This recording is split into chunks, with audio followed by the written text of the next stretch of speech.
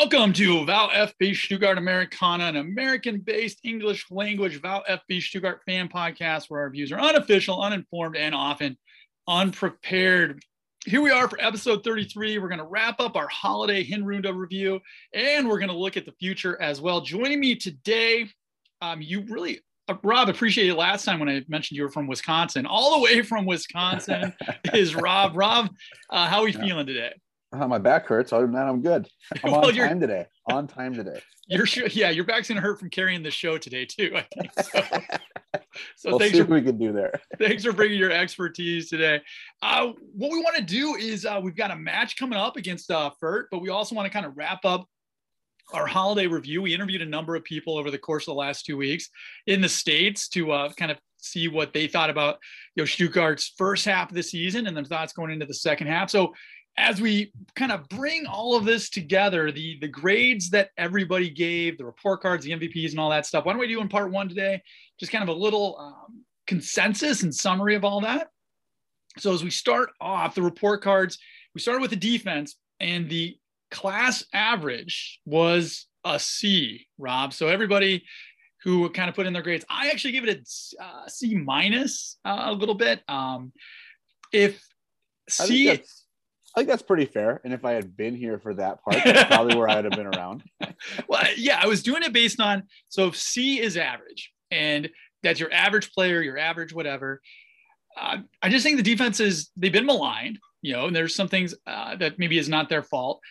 But I kind of agree with what a lot of people said is that the defense maybe should get a little bit of a higher grade. But I'm a little disappointed in the goalkeeping, to be honest. And that kind of brought it down a little bit for me. So the class average that everybody agreed on was a C. I had a C minus. Seems like you had a C minus as well. Their midfield was, what do you guess there? Midfield overall? I would think that's got to be pretty similar. C minus D, somewhere around there. Came out to a C as well. And that was my grade for the midfield too, was a solid C. It's just so much of this team depends on, how well Endo plays, Mangala plays. And then you also have Sosa and Massimo on the sides. Are they midfielders? Are they defenders? I gave him a B minus on this one. I was thinking about what you and Matt said last week about how he's kind of holding the team together. There's some things, substitution patterns that we kind of scratch our head at. But if C is average, C plus, B minus is a little bit above average. I mean, we've had some managers in the past where when things have gone bad, it's gone bad pretty quickly. And I think Matarazzo seems to be holding it together a little bit. You mentioned Lukai, right? Yeah. In the end of the previews, right? And that was quick, right? Yeah. That was 4 games. I love the stability he's giving us. The results may not be the best, but I honestly don't think you can grade him so far on this season itself with the injury problems we've had. So, I think he's doing the best he can with what he's given, and we're in the middle of that relegation fun packs, right?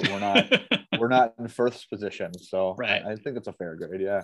Yeah. The overall grade everybody gave him was a C plus, as he got the highest grade of any of the offense, defense, midfield right there. So it seems like most of us are on the same page with Pellegrino and how he's doing a pretty solid job, all things considered, like you said.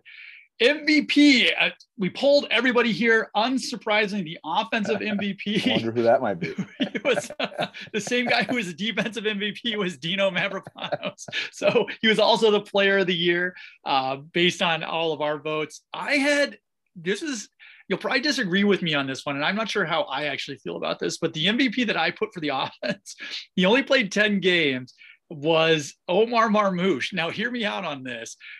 If you look just from a statistical standpoint, he has, I think, 2 goals and 3 assists. So of all the players, I think he's contributed the most offensively from a tangible statistical standpoint. There are matches where you're like, Omar, what are you doing? Where he seems to disappear. But I hesitate to think where the club would be without him. He's one of the few that takes the ball, of the few that have been playing consistently, that will run at defenders and try to make something happen. I think part of our big problem on the offense right now with the people that are out is that there's a lot of hesitancy. Well, there's a tough word apparently. I'm not editing that out either. To go forward and to actually take risks in the offensive zone. There's a lot of wanting to keep possession and turning around and passing the ball backwards, which isn't a problem if you have somebody eventually that can take that risk and push it to the goal, score, or put that cross in. And we see a lot of hesitancy.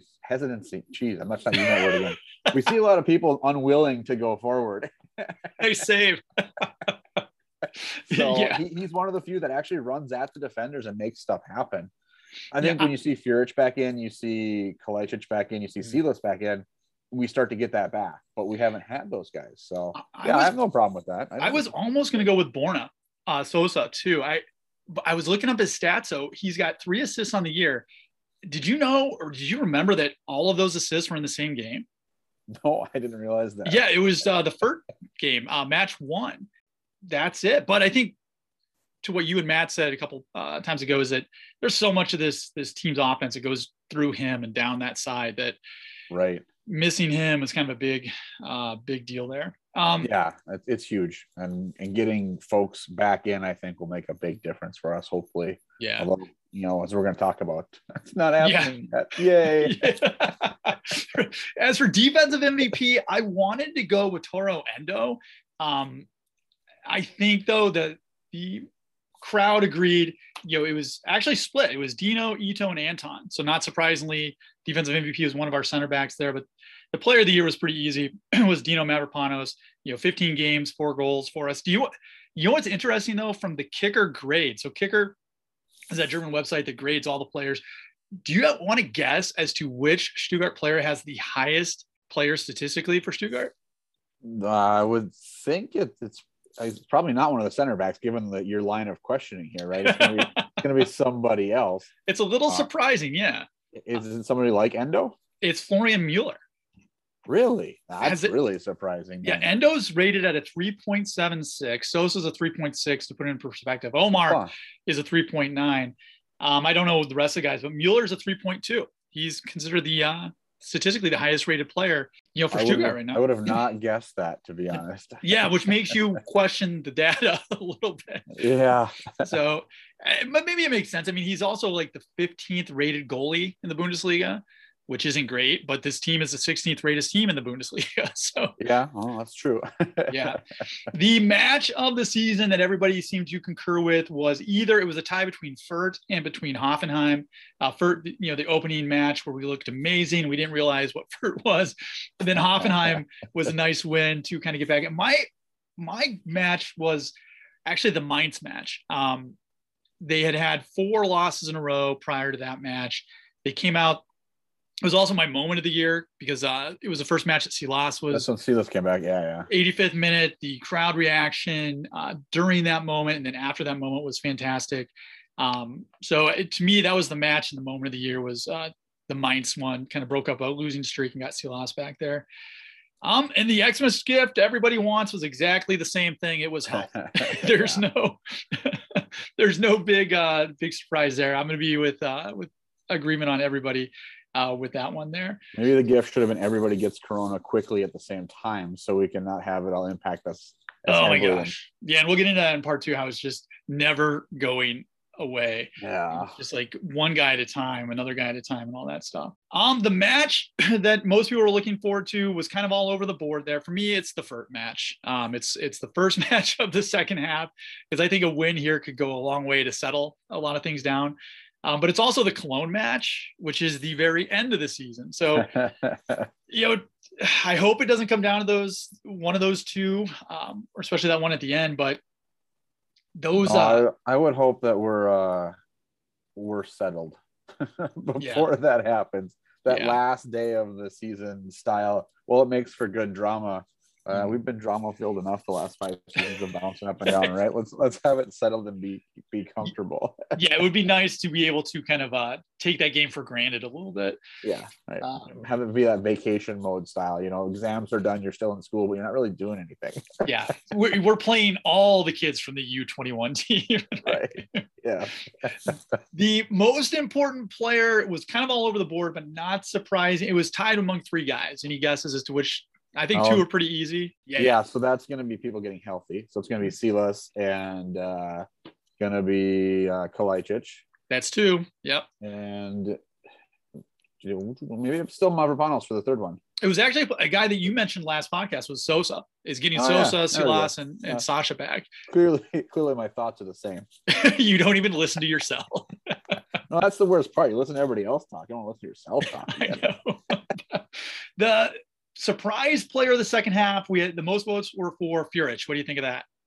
I think that's reasonable. I think he just needs to be healthy more. He did show a lot of promise. And like I said, he was one of the few guys that was running at the D and making some of that forward progress. Right. He was pretty decent when he was in. So hopefully he can stay healthy and be around to give another option up top besides just the, Sasha to Kalajdzic. Right. My surprise player, it was maybe is a bit of a surprise, but if you're going to somebody who hasn't made a big impact yet, who's on the roster, who could make a big impact going forward, I'm going to go with, he's a bit maligned right now because of his decision to leave the club at the end of his contract, but I'm going to go with Mark Oliver. 2 names. Yeah. I'm going to go with the guy with 3 names, Mark Oliver Kemp, right?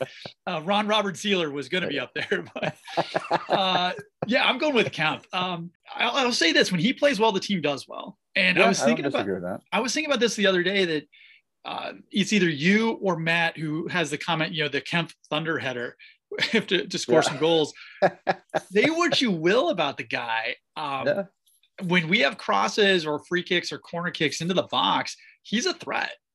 And we haven't had that for a little bit. So I could definitely see a situation where he comes in and gets some playing time and gets a couple goals kind of out of nowhere. And that's just enough to keep us in the Bundesliga. Yeah, if he stays. I know there was rumors of him leaving in the window. And how much longer does the window have to go? January 31st. So we got January for it. Oh, wow. So there's still, so my surprise player could be a surprise player for Hertha pretty soon. So. Yeah, right. The January transfer window apparently is January. Oh. So that's very German too, isn't it? Efficiency. All right. And table position, if you add up what all of us said about the table position, I'm actually the most negative guy here. I'm predicting 16th place on the table in a dramatic playoff situation. But if you add up everybody's votes, 12th place on the table is what we all came up with. And 12th is the average. That's surprisingly optimistic. Yeah. Well, there's a lot of us that had like somewhere between 10 to 13. And then I'm the one who kind of brought it down a little bit. But yeah, 12th on the table wouldn't be too bad. I'd take that in a second. No, I'd be fine with that. Yeah. But let's move on to part 2 here, our Rook Ronda. How'd I do on that? Did I say that okay? Close enough. I try not to hesitate while I said it. A preview.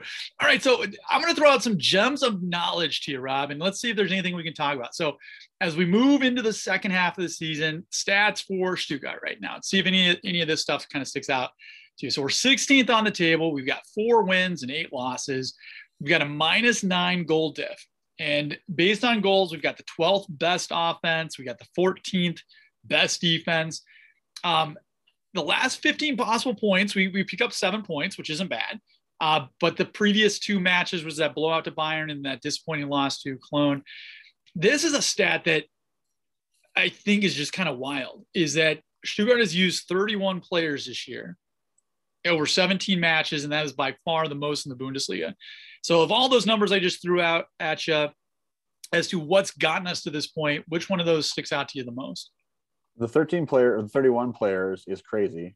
Mm-hmm. I don't know. And, I follow primarily Stuttgart. I don't watch the rest of the league as much as, I maybe could, but is everybody else not having the Corona injury problems we're having? And then the rotation isn't that heavy. Is that why we're so far up there? Or those numbers similar, right? Or are we just more willing to rotate? I think it's interesting you say. I think there's part of it is a club philosophy where we've got these youth kids, but I think it's Kicker just started to publish their Corona ticker. And so what it is, it's their daily update, and they update it by the hour when any news breaks of teams and clubs and players from the Zweite League up to the Bundesliga who have had guys knocked out for Corona. And they actually have a chart, a table similar to the Bundesliga table as to who has the most guys out. Who's the worst? Yeah. And right now I think Bayern is tops with 4 guys out. And I think there's 2 other clubs that have 4 guys out, and we're one of them currently with the Corona thing. So we may not be the number one club that's being hit by coronavirus, but I think we're similar. Do you remember last year Hoffenheim? How Hoffenheim was the club that was crushed by Corona? They hit it for quite a while. Yep, I do remember that. They were struggling. They were treading water. They at one point had to play, I think, 7 or 8 youth players in some match, or at least they were on the roster, because they had so many guys out. And unfortunately, I think that's us this year. And yeah, that's what it feels like. I mean, it feels like I don't think there has been one game this year where we've had less than like 3 people out for injury or corona reasons, right? It's been just absolutely bad this year of us being affected by it. It sucks. And it's really frustrating not to see some of the offensive, and it seems like it's been affecting the offense more than it has the defense for some reason. Right. Although that has turned itself around apparently too. So yeah. Well, I think that's the thing. We were all frustrated at the end of the first half of the season, but we went into the winter break thinking one simple thing: healthy wise. Yeah. Everybody's coming back. Silas is coming back. Kalajdzic is coming back. Everybody's coming back, and then Funk. Nope, no, that's not the case.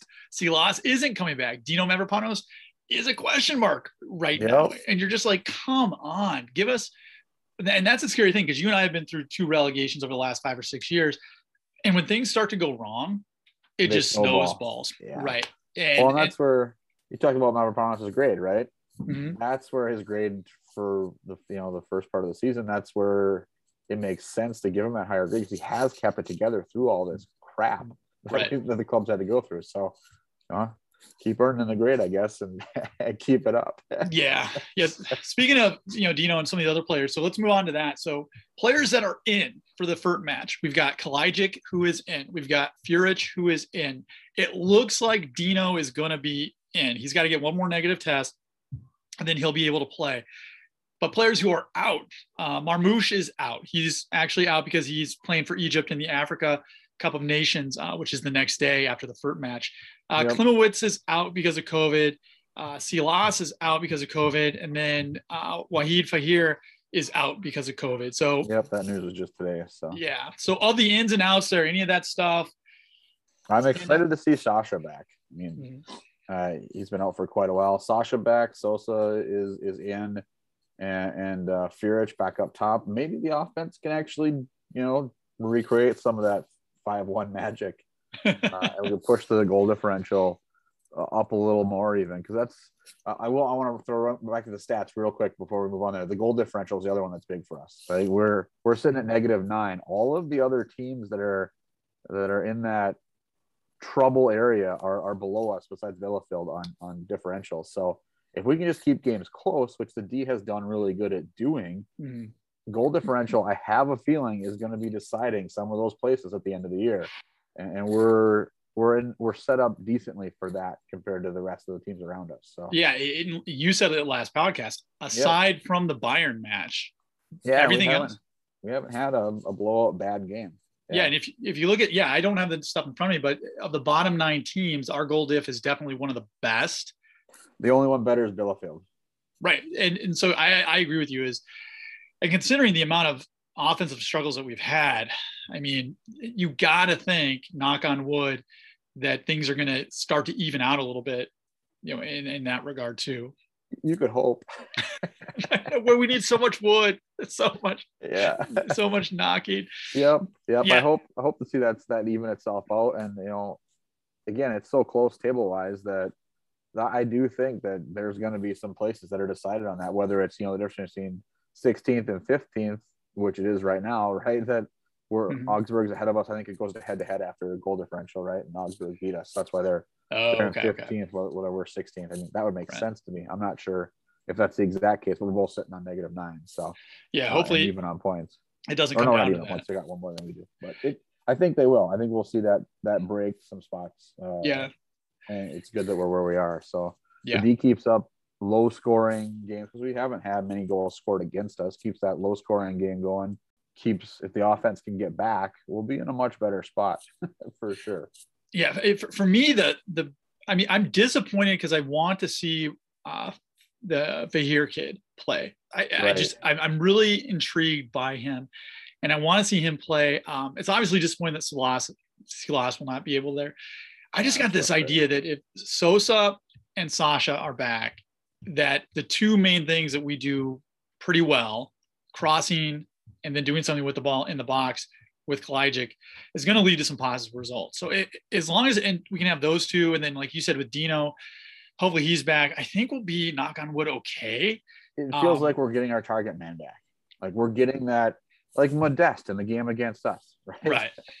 Right. He makes that header happen out of thin air. It was crazy looking at some of the pictures on that. Is the number of Stuttgart players that were defending him or not defending him, depending on how you looked at it. But he was surrounded by guys with a bruise string around him, and like you said, he's just having this season of rebirth. And well, he's surrounded by defenders. He's leaning the wrong direction to get power on it. He's leaning back upfield, which you shouldn't be generating power off of it from there. And he still manages to get it in. And that's been his specialty all year long, is get on the end of things and get it done. And that's what Kalajdzic had done for us in the last couple of years. So hopefully we see that return, and everybody's going to be expecting it, obviously, right? Yeah. So that's where having someone like Furic or Mamouche up there with him to be able to make some runs and open up space is important. So I'm hoping we get some of that offensive magic back that we've had in the last year or so, right? Before everyone was broken. Speaking of broken and Kalajdzic, let me ask you this: how much do you think he's actually going to play on Saturday? I don't know. I think if Silas is out, like you said, Mamouche is out, what choice do we have, really, to be honest? Do you put him in and have him play a full 90 or not? I don't know. Or is it going to be a exact 60th minute game plan? Matarazzo decided that's what he was doing at the beginning, no matter what we are contextually happening. Right. At the 60th minute, he's going in. I don't know. I don't know how healthy he is. Maybe, was he close to ready to come back before the break? So the break has given him that opportunity to get back into fitness anyways. Mm-hmm. And he's not really on, like, this is the first game back. If if it would have been the beginning of the break, could he have come back? I don't know. So we'll see when, I don't know, when's next game? Saturday. This week. Yeah. Saturday, 9:30 EST. I think 8:30 cow time, as you like to call it. Yep. The iPad will be up and watching while cooking some breakfast. Yeah, so hopefully he's back, and I got a feeling that we're going to see Al Gadoui start, and then we'll see Kalajdzic come in around the 60th minute. I just wish he would click. He feels like a guy that could be. I'm drawing a blank. He could be like Terodde, right? Mm-hmm. He could be similar to him up front, and just isn't successful in the first Bundesliga for whatever reason. He has like that same build. Mm-hmm. He's just never clicked in the way that Terodde did in his life at Bundesliga. Yeah. So I do have some random players so the teams around us have kind of tried to strengthen their roster through some signings over the winter break. So the big news in America is Ricardo Pepi left, was it FC Dallas, to go to Augsburg. Kempf might be staying with Stuttgart, so that would kind of strengthen us a little bit. We've got injured players coming back. So you mentioned this last podcast that's kind of like getting new signings. Hertha just signed a defender, Bjorkman. And the big news kind of locally for us anyway is that Gonzalo Castro was with Stuttgart last year, signed with Arminia Bielefeld. Of those storylines, it's kind of a two-part question. So pick everyone you kind of want. Is which team do you think strengthened itself the most? Which storyline is the most interesting? I mean, there's a lot to unpack there. Most interesting as an Stuttgart Americana podcast is obviously the Pepi signing. I'm glad to see he's going overseas and is going to be put into what is basically a pressure cooker situation immediately for the kid, right? Right. He came up with the last couple of international windows here for the U.S. and really kind of solidified himself as the top striker for the U.S. men's national team, if you ask me.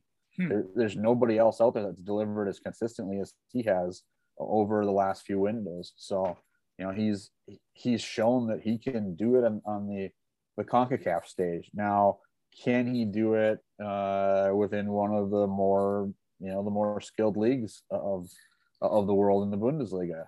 And he's the record signing for Augsburg, I believe I read this morning, right? 20 million euros or dollars. I don't know what, 20 million something was what his cost was. Cool. I don't know which monetary unit they decided to post that in. I believe it was Bitcoin or something like that. Sure. But he's their big signing. He's going to be up top right away. And as much as I want to see Americans succeed, and that's usually the reason I watch other teams in the Bundesliga, it's the only reason I watch Premier League games, is to follow the US guys when they're over there. I hope he does well, but at the same time, they're a direct rival for us from a relegation standpoint. So I hope he does well, but Augsburg loses all their games.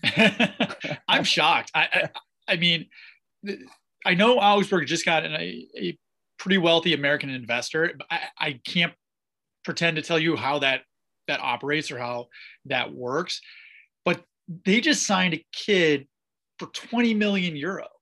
That's not the Augsburg you or I know. And no, that doesn't feel like them for sure. No, and I think that's what's blowing everybody away is, one, they got, like you said, probably the best American young talent. Two, they spent a boatload of money that they never have on this, when all these other clubs are just hemorrhaging cash.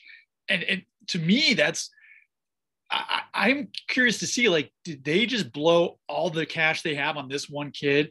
Are they is this more of a marketing thing than it is anything else? How much of that is a get our name in front of American fans, and not only just American fans, but Mexican American fans, right? Pepe also crosses the border. He's a Mexican American from the south of Texas, I believe, right? And there was a lot of questioning whether he would play for Mexico or whether he'd play for the U.S. Oh, okay. When he was picking his national team, he was one of the dual nationals that could have gone either way, right? He was courted by both teams.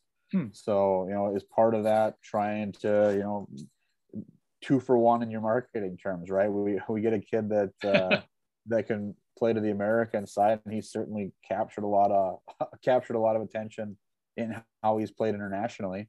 And he also has that Mexican heritage too. So do you try to figure out and pick up some fans in both countries because of that? Yeah, it's Stuttgart is, I think, famous for their lack of ability to market themselves.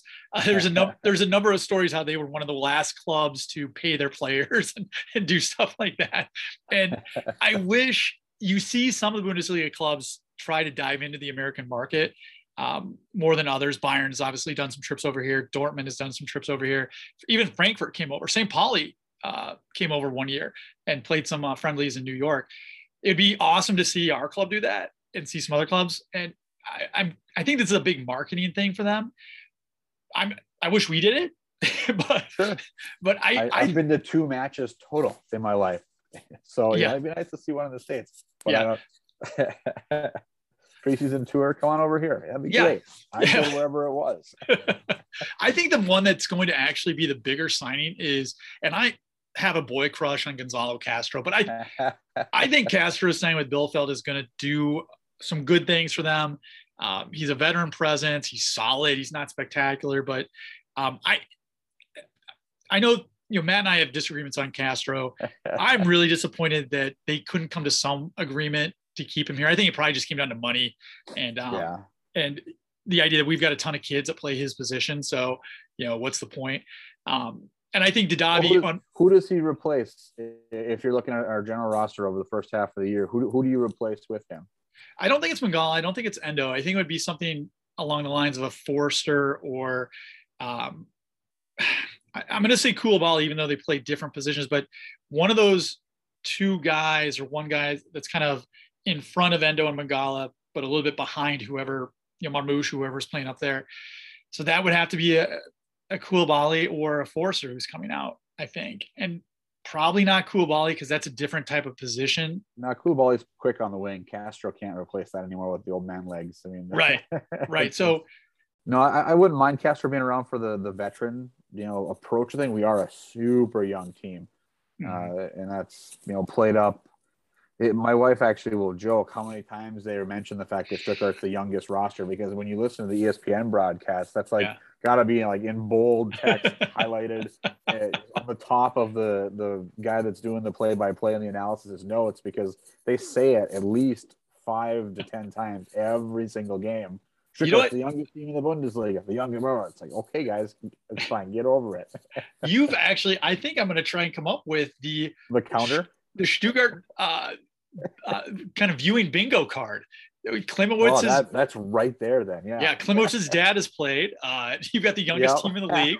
I mean, there's a couple more bingo cards we could get out there to make. I think we could do that. Yeah. Make this work. I did, before we move on to the matches, I did like you were saying off the air when we were looking at the players that were signed, that Jonas Bjorkman, the Swedish tennis player, had signed for Hertha. Right. Yeah. I quickly Googled, because you got it in your notes here. Who the heck is Bjorkman? I have no idea who he is.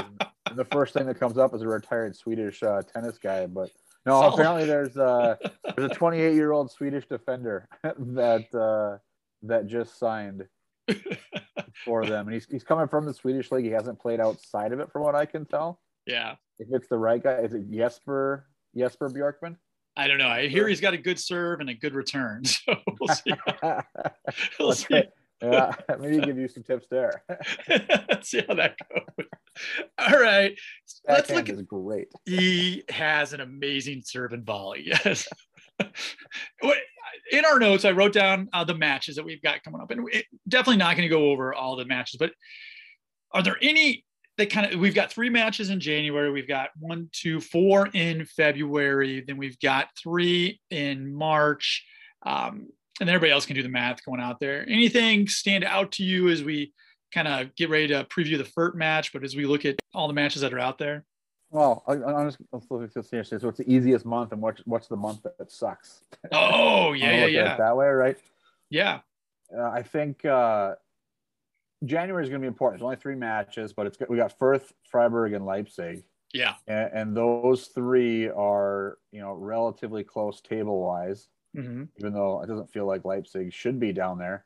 So I think it's going to be important just to make sure we set the tone right, either get in there, win, hopefully against Fürth, although it wouldn't be unusual for this team this year to manage to not do that.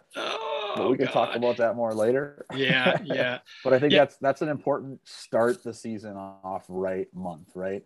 I think if we get 4 points in January, I think that's the kind of the minimum you're hoping for. There is that win against Fürth.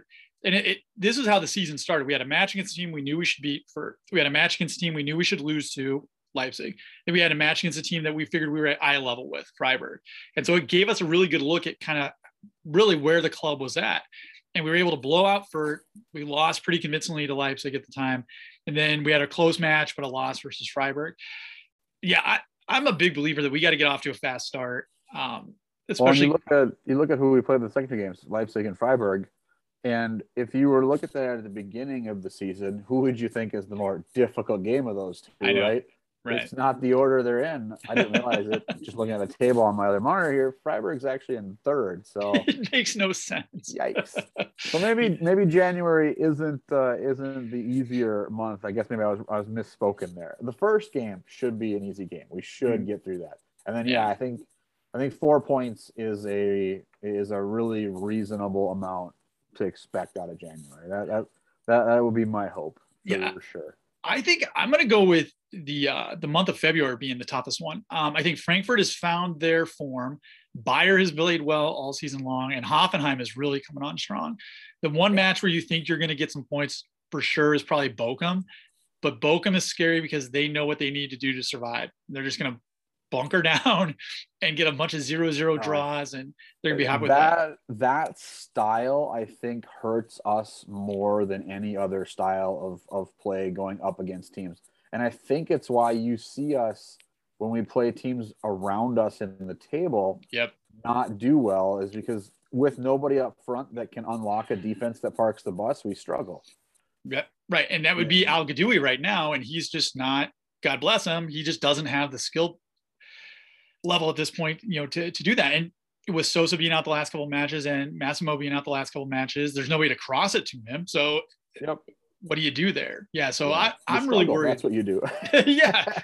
The evidence is on the table right there. You have a bad time. Yeah, you find yourself in the bottom of the table. yeah. And then we go to March, and you've got Gladbach at Union, Augsburg. So we only got 3 matches in the break. March is an important one, I think.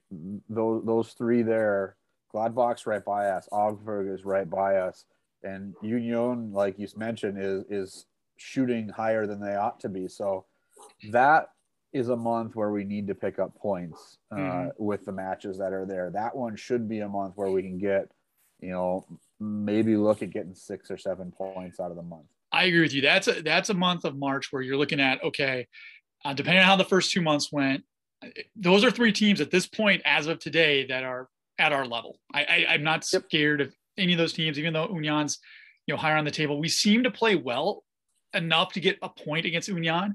Same thing against Gladbach. Augsburg is that bugaboo team for whatever reason. I can't figure them out. Yeah. And then you've got, let's see, April, we've got 1, 2, 3, 4, 5 matches in April. It starts to get hot and heavy. We got at Bielefeld, then Dortmund, Mainz, Hertha, and Wolfsburg. Boy, that's probably going to be the season. Yeah, I would think by the end of April, we should have a really good idea of how it's going to end. Granted, there's only 2 matches, and not want to taking things for advantage, but most likely the Bayern match is a no point. You're not winning any points out of there. So you've got one more chance once April is done to get 3 more points to save or to get yourself out of whatever position we happen to be in. Right. So April is definitely going to be a really important month. And there's some tough ones in there. The Dortmund game, we never seem to do well against them. Right. We seem to stick in the match, then it just breaks down hard. Mm-hmm. Similar to what happened with Bayern, right? Right. But then you've got the you start with Bielefeld. They're right there. That should be a game that's a must win, right? Yeah. 6-point swing against a direct relegation, competitor. And you play Mainz and Berlin and Wolfsburg, which are all in that. They're all in that huddle of teams that could swing either way, right? So right.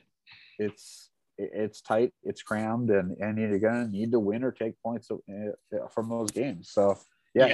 April's gonna be a fun month to watch. It is, yeah, because May we wrap up with Bayern and Cologne, and like we both said, hopefully it doesn't come down to the last 2 weeks, because not that we can't beat Cologne, but boy, oh boy, having to go in and having to get a win, that's a tough way to end the season there. But we're not at the end of the season. We're at the beginning of the season. So let's Rob, move on to part 3 and get into our hot and heavy Greuther Fürth review, or preview, or if we're from the future, a review. I'm not sure which. Anyway, these guys are 17th on the table. They've got 1 win and 2 draws. They've got a -36 goal differential. All time, Stuttgart leads 11 wins to 6 losses in this one. And the last 3 matches that we played over the last 3 years were 2 wins and 1 loss, with that 5-1 win on match day number 1, where Endo scored. Some guy named Philip Clement, who I don't even know is still on the team, scored. Kemp scored. Al Gadoui scored. Kemp scored again. Sosa had 3 assists. So those were the good old days. And that's the old Fürth. Here's what's kind of wild, Rob, is that Fürth is actually straightened things out a little bit. They've got a win and a draw in their last 5.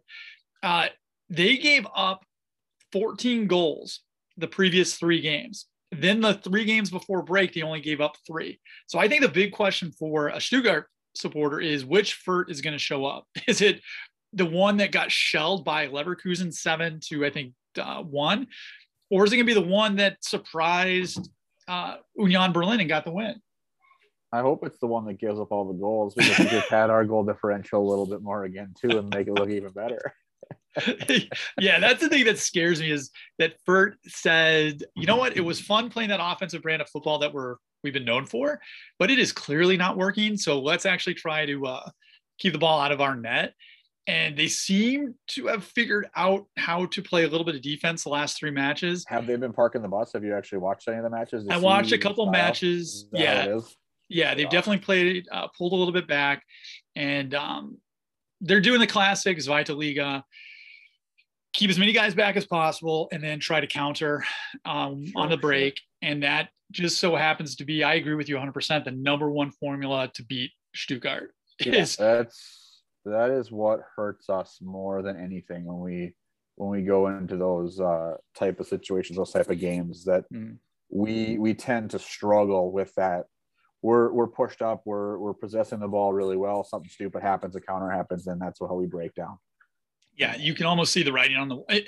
If this game unfortunately goes the way we don't want it to go, that's the way it's gonna happen. There's gonna be a breakaway of some sort, and one of our guys will get beaten. Yeah, so going into this one, I don't know what to expect. Any predictions on what you think the lineup's going to look like going into this one?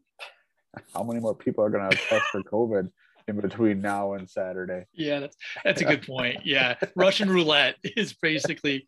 My hope is that we could just have guys in all the positions that they're supposed to be playing, and somebody's not stuck playing somewhere weird because you have to at this point. Yeah, no, we talk about Sasha a little bit, right? Is he going to start or not? I think if you see more people go down, maybe he does start because you don't really have a choice. You said Marmouche is out, right? He's out for the Cup of Nations, and he's gone till the 9th, you said? Well, the game is on the 9th. Yeah, so I think he'll be back later. That's one of the interesting international competitions, the Cup of Nations. Like, it's not during a FIFA break, right? So the people that play in that are out for a month usually. And there was, I don't remember who it was, but it was someone in the Premier League was asked a question of, would you go to this or something like that? It was almost like insulting to the guy, and he was kind of pissed off about it. Basically, would you ask somebody if they would go play at the Euros? Of course I'm going to go play for my national team. So, it's really interesting that it's not in a FIFA break, but they do it. They do it during play every time they do it. I don't know if it's a 2-year competition or a 4-year. Like the Euro, I'm not sure what its rotation is, but he'll be out I think he'll be out for the whole month then because of that, if he's going. I didn't know that. So, he'll be out for a while if that's the case, which makes sense. I mean, why wouldn't you go play for your national team? That's awesome. But no, actually, congrats to him for that honor. It is a huge bummer, for us, especially if some of the guys are out past the FERT match too. So. All right, well, let's look match day prediction. So the way that the predictions work is you and I were talking about this off the air, and you're super confident about how you're going to do on this. I understand exactly how these work. Is that the sports books give the underdog a certain amount of goals. So in this particular case, FERT is getting half a goal. So if the score, the hell? Now that I know how this works, people are predicting FERT to actually win. So what's happening is that if you take FERT and the score ends 0-0, you end up winning if you were going to, bet some money on this. So for Stuttgart to win you this bet, if you took Stuttgart minus half a goal, they'd have to win 1-0, 2-0, 2-1, something like that. Okay. So heart of hearts, if you're putting money down on this one, who are you taking? FERT plus half a goal or Stuttgart minus half a goal? If I would take Stuttgart still. I think we still are able to win. And I'm hoping, like I said, it's one where we can get some goals to balance the goal differential a little bit more too. Yeah. I'll take VfB. Yeah, I think as we go back talking about a lineup situation a little bit, I mean, our back three look to be there. Most indications are that Dino's going to be there. So you got Dino, you got Ito, you've got Anton, you got Mueller, whatever. We've got the three guys that are always back there. Endo and Mangala. If nothing happens between now and Saturday, they're there. If I'm hoping Massimo is back, I was kind of really excited about how he was playing before he had the ankle injury in the Hinrunde. So in Forster, say what you will, my big point, I guess, is that we've got the makings of a lineup that has been together and they know how to play together. And I think that could be enough by itself. If we have somebody up top, whether it's Al-Gadoui, whether it's Kalajic, we have somebody up top that we can at least target and have some Sosa crosses into. I think we'll have a chance in that one. So listen, I don't know who mentioned it. Somebody on one of the other podcasts mentioned that Koulibaly being up top and being kind of the focal point he struggled at that when he's been the only guy up there. Mm-hmm. But when he gets people around him and he's not the only one up there, he does a lot better. Yeah. So hopefully some more people up there can help out in that way, and he can have other people to play around and play off of, which I think would help him quite a bit. Yeah. It feels like he's trying to do too much sometimes. And when he has to be the only guy doing stuff up front to be creative, it's a struggle. Yeah. He seems oppressed too. There's just some players that you can almost see it during the match or their body language that he's mentally and emotionally pressing. He gets frustrated too. Yeah. Yeah. And there's him and Marmouche. There's a couple times where you're like, calm your inner Nico Gonzalez down. Yeah. Right. You guys you're a yellow card away from, you just got it. Okay. Yeah. And then somewhere Karazor's like, guys, I've been there. Not that double yellow was quick. 30 some seconds. I think it was pretty impressive. All right, let me ask you this. We'll do this. So we're both going to take Stuttgart in this one. Stuttgart right now is ranked 16th on the table. Fürth is 18th. Let's do a little higher or lower. By the end of the season, do you think Fürth's table rating or placement, I should say, will be higher or lower than where it's at right now? 18th or higher, I guess. I don't know how Fürth climbs out of where they're at. They are stuck, I think. Mm-hmm. They're 11 points out of the next position. They're not in that pack of anything can happen craziness, right? Mm-hmm. I think they're stuck. I don't see how they recover after what they did in the first half of the season. What about Stuttgart? I think we're going to be up higher. I have confidence that we can climb with people coming back. Hopefully when they come back. Yeah. I'll agree with you on both of those. I know I predicted 16th on the table, but if I was looking at it right now, I think, Stuttgart has a chance to get 15 or higher. Whereas, I think for their job or their position on the table is basically to play spoiler for the rest of the year here. Yeah, and hopefully they spoil the other teams around us, right? I know. Starting next week, pretty please. Yeah, I mean, if we win on Saturday and the other teams near the bottom don't, we jump all the way to what is it? We're in 16th now. ESPN site doesn't throw numbers on the front, so I feel like I have to count here. We'll be in 12th. Right. So it's crazy. It's absolutely nuts how much it can swing. So just win games. One win. Yeah, that would be great. Let's wrap up the podcast with what we usually wrap up with, which is what we learned. And there's been no matches in a while, so we haven't learned much from any of that stuff. But we did our report cards with everybody. And so what we learned was everybody's report card grade. So my what we learned moment is for you. Is there anything you have in your background, when it comes to a report card or a grade or a mark that you can share a little story with us that we can learn a little bit about Rob and his story with report cards? Oh, I told you, I'll go with the one I told you before we started recording. I don't remember what grade it was in, but I went to school at a really small school, 40 students in my class total, right?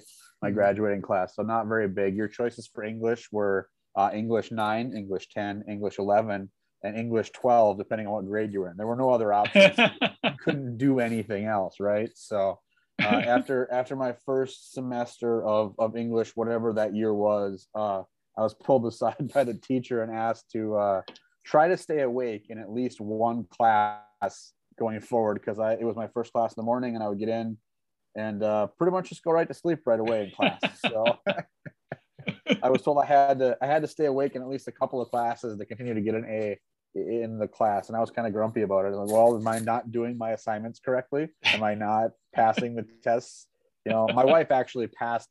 My wife didn't take his class because she just tested out of it because it was a notoriously boring, not good class. It was American literature, I think, was the theme of that class, right? So it was one that she wasn't too excited. Her parents weren't too excited about the teacher. There was no choice for a different teacher, right? Small school. You literally take it with that guy. He has 2 sections of it. And it was, you need to stay awake. So, yep, these expectations are unrealistic. Well, it's 8 a.m. I hate mornings. They're the worst. I've only got 2. The one I told you before, but I remember this one. Oh, thanks, hon. I'll edit that out. She just gave me a compliment about something. Nice. It wasn't a compliment. You can't leave that in. No. My story was going to be the one. I forgot about this one. I'll go to high school as well. I had to take an art class for an elective or whatever it was to graduate and all that stuff. And Miss Kirkpatrick, who was our art teacher, I turned in some assignment, and she looked at me. She said, "Travis, you are the worst art student I have ever had. She didn't say it with irony. She didn't say it with meanness. I passed the class. She appreciated the effort I put into it, but I would just turn in garbage, and apologetically so. And I always remember that moment as she was kind of like, Travis, I get it. This just isn't, this isn't for you. Not for you. This isn't for me. Let's just make sure you don't sleep and get out of here. Like Rob. My little brother had that same experience in college when he tried to take German. I took Spanish in high school, then I switched to German in college, and I'm like, it's not hard, Paul, you'll be fine. Telling my little brother to go ahead and do it. I'll help you if you need any help, blah, blah, blah, right? And he's like, this is the most difficult thing I have ever done in my life. Thanks, brother. Right. And he passed with like a D- to basically give him a passing grade. Just get out. Social the promotion. Professor felt bad for him. He's like, you can see you're trying, but yeah, it's not your thing. So I'm similar to your art story. Yeah. Well, hopefully when all is said and done and we do our, after match day 34, Rook Runda report cards, the VfB scores a little bit higher than a D-. Right. on our end of season report card here. So Rob, thanks so much for joining us today. Thanks so much for your insights on this stuff, and hopefully we'll be watching the match with you on Saturday, and hopefully we start the second half of the season on a positive note. One can hope. Yep. All right, man. Hey, hope you get better. Hope your back feels better, and we'll talk to you next time. Yeah.